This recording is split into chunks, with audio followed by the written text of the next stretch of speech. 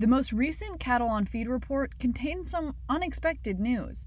How are markets reacting and preparing for what could be several more months of COVID-related backlogs and disruptions? That's today on Field Posts.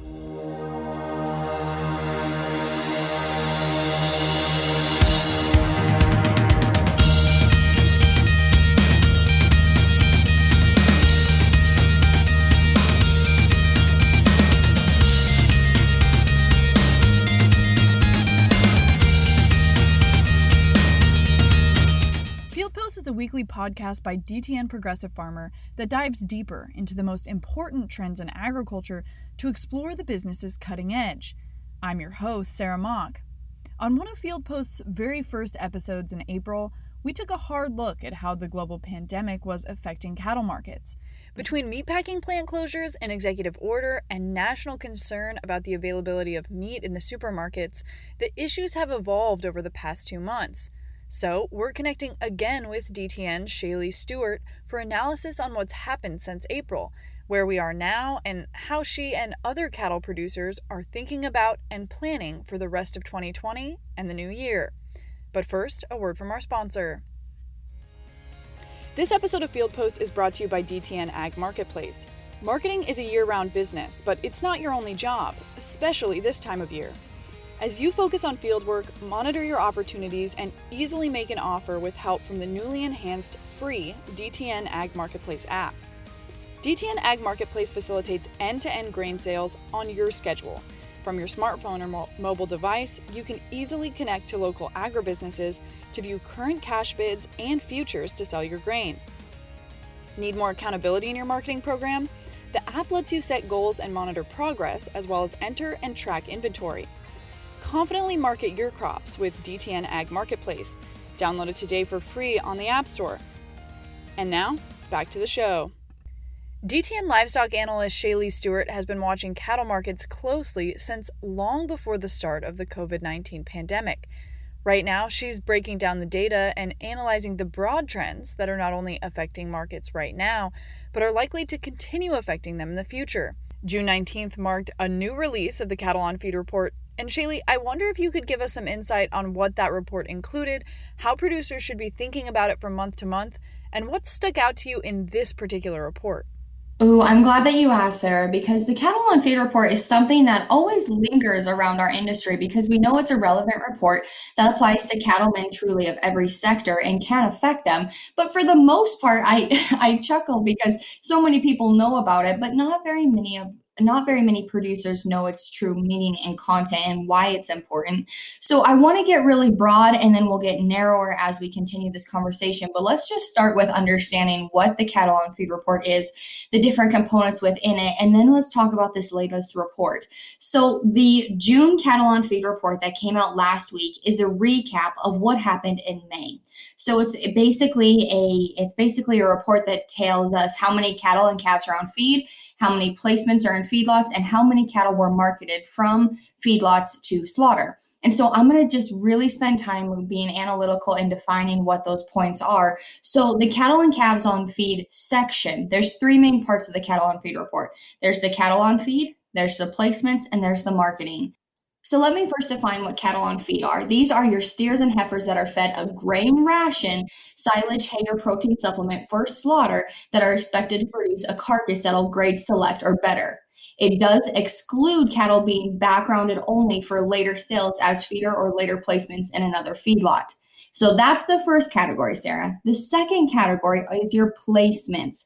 This is a very heavily watched category on the Cattle on Feed report, and it's typically the one that varies the most just because it's highly volatile to what's going on in our markets each and every week and each and every day. So placements are steers and heifers that are put into a feedlot, fed a grain ration, which will produce a carcass that is select or better and are intended for the slaughter market. So these are animals like, okay, you know what, my mom and dad, they went ahead and they weaned their calves and they went straight into the feedlot. You know, they might be those 6 to 8 weights and they have the sole intention of being fed a grain ration to be slaughtered later down the road in 6 to 8 months. And then the other category is your marketings. And these are steers and heifers that were shipped out of the feedlots to be slaughtered. So The main category that people usually watch on these cattle on feed reports is your placement number. But interestingly enough, Sarah, that wasn't the number that folks needed to pay attention to this last go around.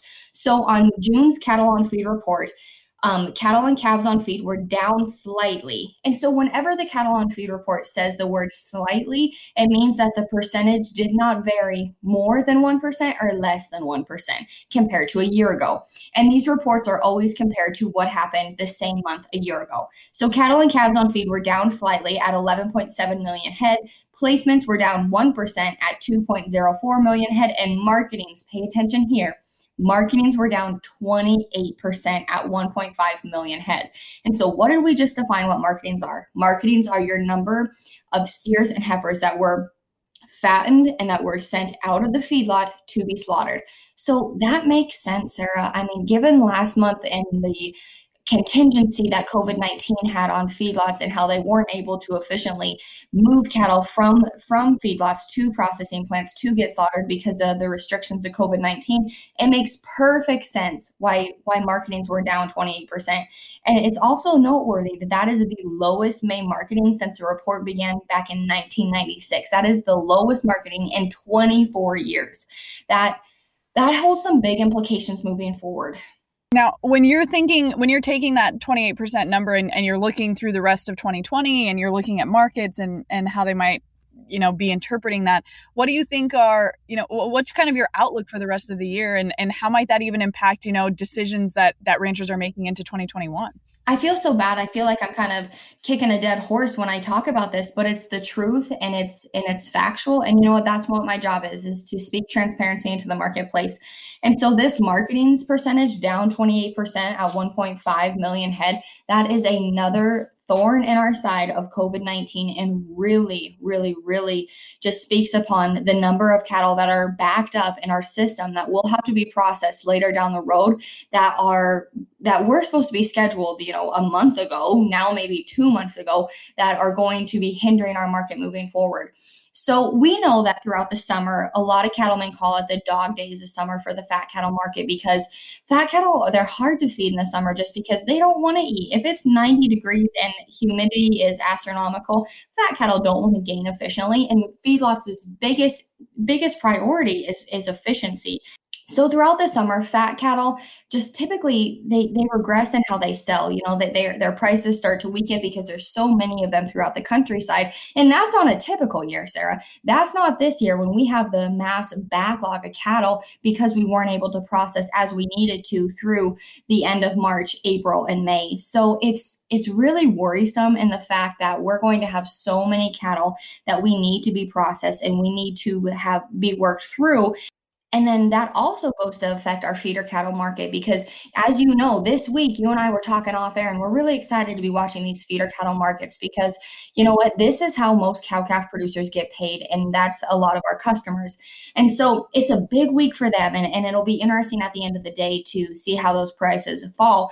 But if we have a weakening cash cattle market, which we always typically do throughout this time, but given that it's even pressured more right now because of the backlog of cattle, it is extremely worrisome for our feeder cattle market as the two kind of look at each other and work in sync. So if the fat cattle market is depressed and feeders are losing money because they're having to feed cattle longer, have nowhere to go with them, and the cattle aren't feeding efficiently, so they're seriously losing money every single day and selling them for less than $1 now, you can promise yourself that they're not going to be excited or aggressive in their acquisition of feeder cattle. They're going to have to be very cautious about how they buy those cattle and where they get into them out. And if they're able to hedge them on the board, they're going to have to be extremely cautious. And so as a cow-calf producer, yes, that does make you extremely worried. I want to ask, you've spoken about it a little bit, but I want to dive into kind of that backlog. And, we've been talking about it for months. We've been really worried about it. Processing plants have started to kind of claw their way back to, higher capacity or full capacity. A lot have reopened. How are you keeping an eye on that backlog? And are you seeing hopeful signs that it might be being kind of worked back? Oh, that is $1 million question. And I'm going to talk a couple different things here and let's just work through that. So number one, how am I keeping track of that? It is critical, absolutely critical, that we watch where daily slaughter speeds are at. So what that means is that we need to know exactly how many cattle were processed each and every day. And then it's also important that we watch the weights on those cattle, because you know what? Some of them have gone into feedlots and they've been put on maintaining rations. Some of them haven't, what have you. It's extremely important that we manage and monitor not only how fast cattle are going through the feedlots, but what are those cattle actually telling us in regards to their weight and their condition, because we know that that affects the end consumer. So do I think that we're working through the backlog of cattle? You know what? We have had phenomenal slaughters the last couple weeks. I mean, the previous week we were at 656,000 head. The week after that, I think we were around that 630 mark. You know what? We've been extremely aggressive. And typically, so long as our slaughters are above 600,000 head a week, yes, that is a week, then we're sitting pretty okay. But given the fact that we have so many cattle backed up, we have to be pressing above that 600,000 head a week mark. And honestly, even above 620,000 head in order to make a dent on these cattle. And then that's not to mention, Sarah, that we knew that coming into 2020 that we were going to have more cattle than normal, not including the backlog. So not only do we have more cattle, but we also have this backlog. So what I would really recommend for producers to do is, you know what, I know that they're busy. I know that there are cattle to be worked and to be kicked out onto green grass. I know that there's water to be changed. I know that there's fences to be mended. But you know what, if you can spend some time just maybe once a week, maybe every Friday or every Monday, just kind of keeping track of where the slaughter speeds and rates are and how the weights of those cattle are affecting the marketplace, that would be extremely advantageous. And there are USDA reports that you can just type into your search engine and they bring that right up. So that's extremely useful. And I think it'll be extremely important to continue to monitor as we work through this backlog of cattle. But I will be completely honest, this is not something that unfortunately we're going to get away from talking about in the next couple weeks, in the next couple months. It is going to take a significantly long time to process these cattle. Kind of in that light, I wonder how you're watching the demand side of this whole equation, between exports and just the increased demand kind of among consumers. Summer is a big time for barbecues, of course, but also just, how COVID has affected people's buying habits. Are you optimistic about what you see on the demand side in terms of being able to help hit those higher processing numbers and help work through that backlog, even if it takes several months? I'll be completely honest with you. I was extremely worried when box beef prices were at all-time record-breaking highs. You know what? My job, even though I'm an optimistic person and I see sunshine every day, my job is to somewhat be a bear in the marketplace and to say, hey guys, if a screw's gonna break in this piece of equipment, here's where it's gonna be, and this is why. My job is to present what could potentially happen in a negative light and to just be very factual and honest. And so when I was thinking about box beef demand and how consumers were dealing with high prices. And you know what? Nobody likes to go, either if you're car shopping or if you're at the retail counter or if you're at Walmart or maybe you're buying a new pair of shoes. Nobody likes to go somewhere to try to buy something and feel like it's out of their price range. That makes you kind of feel crappy. You're like, oh, dang it. I really wanted this filet of steaks, but I cannot pay $120 for 4 steaks type thing. So I was worried about beef demand coming off of the astronomical box beef prices because consumers do get burnt and they get hurt through that. But what I will tell you is that the US producers have done a fabulous job of making an elite product that consumers trust and that consumers desire. And I will say it has been absolutely phenomenal to see the amount of box beef movement over the last 2 weeks. We have had vast movements. I mean, 200 loads a day, and that's utterly phenomenal. And so I'm very happy that box beef prices have come back to a normal level and that they're kind of back to a level which consumers can enjoy throughout the summer. And so I know that kind of seems like a oxymoron to say, I'm so glad box beef prices are lower, because as a producer myself, you would want to think that, hey, box beef prices are creeping higher. That's good. That means people are demanding beef and it's pushing prices higher. But unfortunately, in this last little season of what we saw, that wasn't the case of why prices shot higher. And they got to such an exuberant level that consumers were not able to afford the product.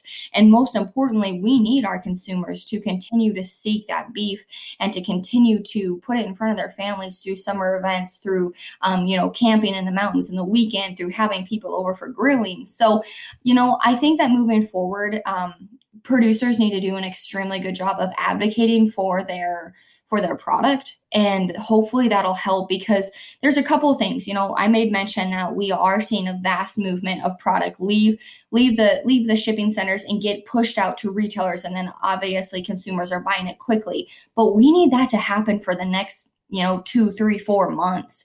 And so I hope that it's not just hey, 4th of July is coming up here, so we want to be able to grill a little bit. We need that to happen all throughout the summer. So it's going to be very important that producers and hopefully your beef checkoff dollars and things of that nature will really advocate for that, because that'll help us get through the backlog too, if we're seeing that box beef movement continues to be very aggressive. I want to ask too, you're a very data-driven person, and your role is very data-driven. And I've talking to some of the other analysts at DTN, trying to figure out how to fit kind of pandemic data into our understanding of some of these markets. It seems like a real challenge. And I wonder if you could talk a little bit about how producers should be, whether it's data around, infections among packing house employees, or infections that might be affecting consumers, or how do you fit COVID information into your analysis, and how closely should producers be paying attention to some of those bigger trends that are happening kind of broadly in society? I think that's a good question, Sarah, and I'm glad that you asked it, because that is my job. It is my job to be analytical, and it is my job to watch data. And so, yes, I am most certainly watching how infections are popping up potentially through more packing plants, if there are new hotspots, if there is a second round of breakouts. But what I will also say is that we live in such a blessed and fortunate time. We have any information at the tip of our fingertips at any moment, so long as we have cell phone service for the most part. And one thing that's beautiful. I mean, the advancements from my generation to my grandpa's generation are astronomical.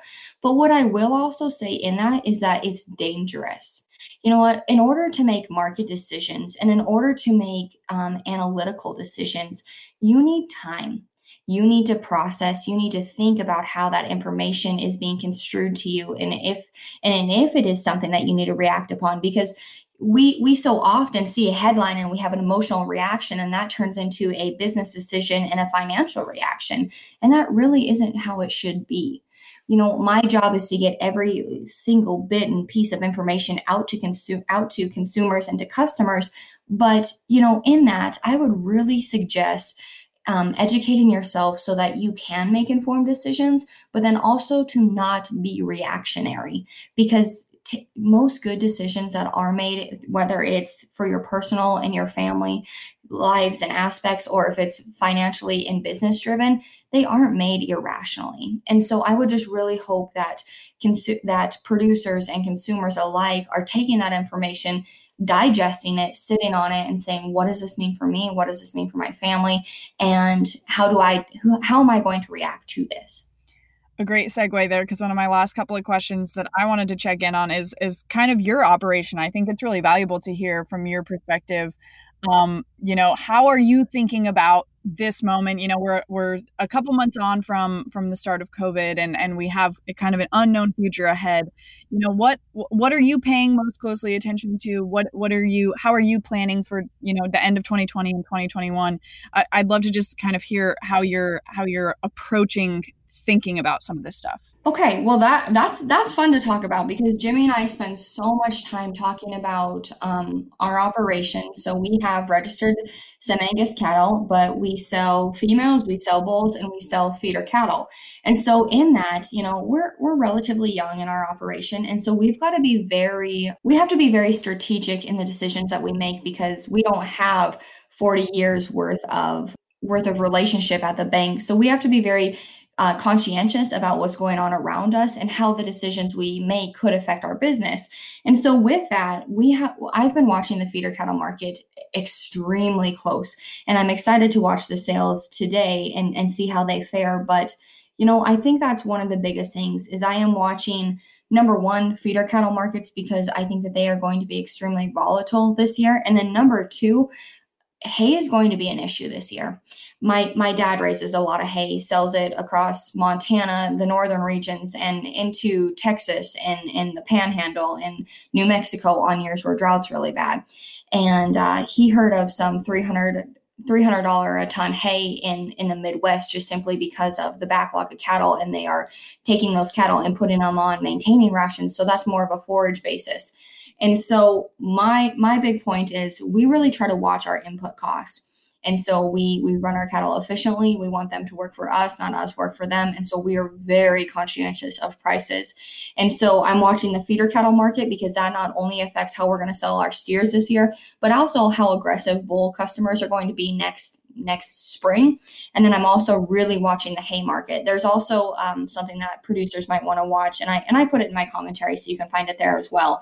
But the crop progress report also talks about pasture and range conditions, and our country is dry. It is very dry. If you're the praying type of person, I really hope that you're praying for some rain for the entire United States, because I mean, this is just off of memory, so don't quote me on this, but the crop progress report showed that like at this time last year, so they have very poor to poor, they have good to average, and they have excellent conditions. And only about 40% of the nation's pasture and rangelands were in 40% good condition. So that's very worrisome as we move forward, because then that also draws you to the conclusion that there may be some cow liquidation this fall. So that comes as twofold, Sarah. That could be a positive thing for someone who's in a buying endeavor. If you're interested in buying some cattle, and you know what, you see that hay prices are going to go up, that there's not as much grass throughout the countryside, and that feeder cattle prices could be weaker, that sounds like a buyer's market. But if you're on the selling side, you're going to have to sharpen your pencil. You're going to have to be very mindful of your expenses, and you're going to have to play smart, because part of weathering the storm in today's cattle market is knowing that the storm is coming. And so be prepared, be mindful, and have conversations. I promise you that whether you want to jump on the phone with me, or whether you want to jump on the phone with your local sale barn, or maybe it's your Superior rep or your Northern rep, people want to have conversations because they want our industry to thrive and to be successful and to be profitable, because let's be honest, we are a small group of individuals. And so I really hope that people, like I said, you watch that feeder cattle market, because it affects far more things than just feeder cattle. I would very much so watch the crop progress report and watch how hay prices are affected. And then I would be watching to see how many dry cows and how many pairs are moving this fall, just simply because of input costs. As you are looking around at the business you're building and the industry you're a part of, is there what right now is kind of giving you optimism or giving you hope that, after COVID, after this moment in history, there will be more for you to build on? That is an awesome question. And you know what?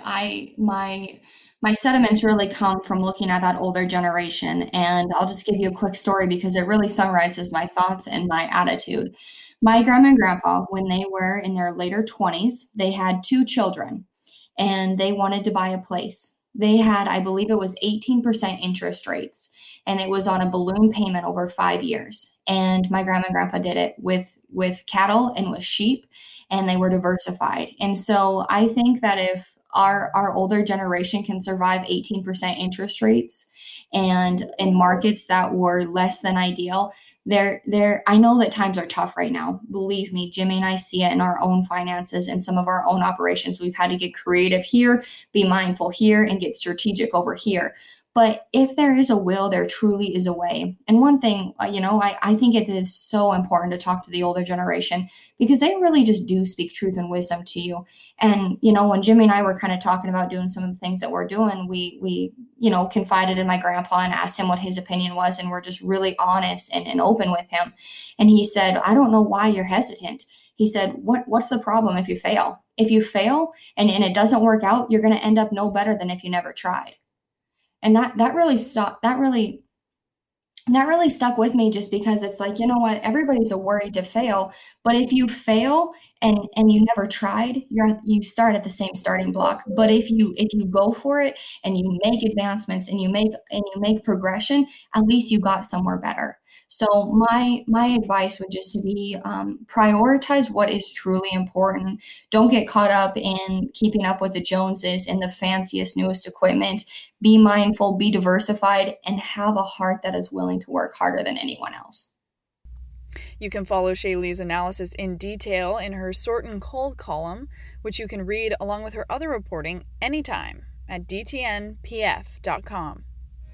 This episode of Field Post was brought to you by the team at DTN Progressive Farmer, with special thanks to Shaylee Stewart.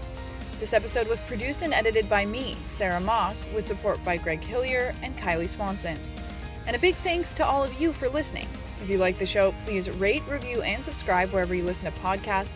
And check back in next week for episode 11 of Field Post, where we'll talk again with Shaylee briefly about this week's sales, as well as diving into a new hot topic. Until then, remember, the future of farming is here.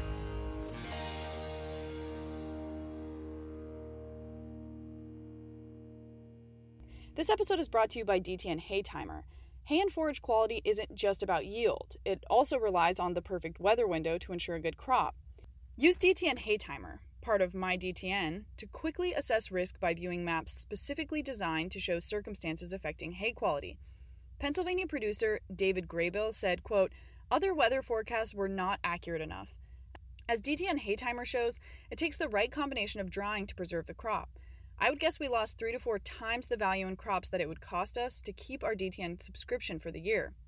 DTN Hay Timer is part of the MyDTN platform. Visit mydtn.com to start a free 14-day trial.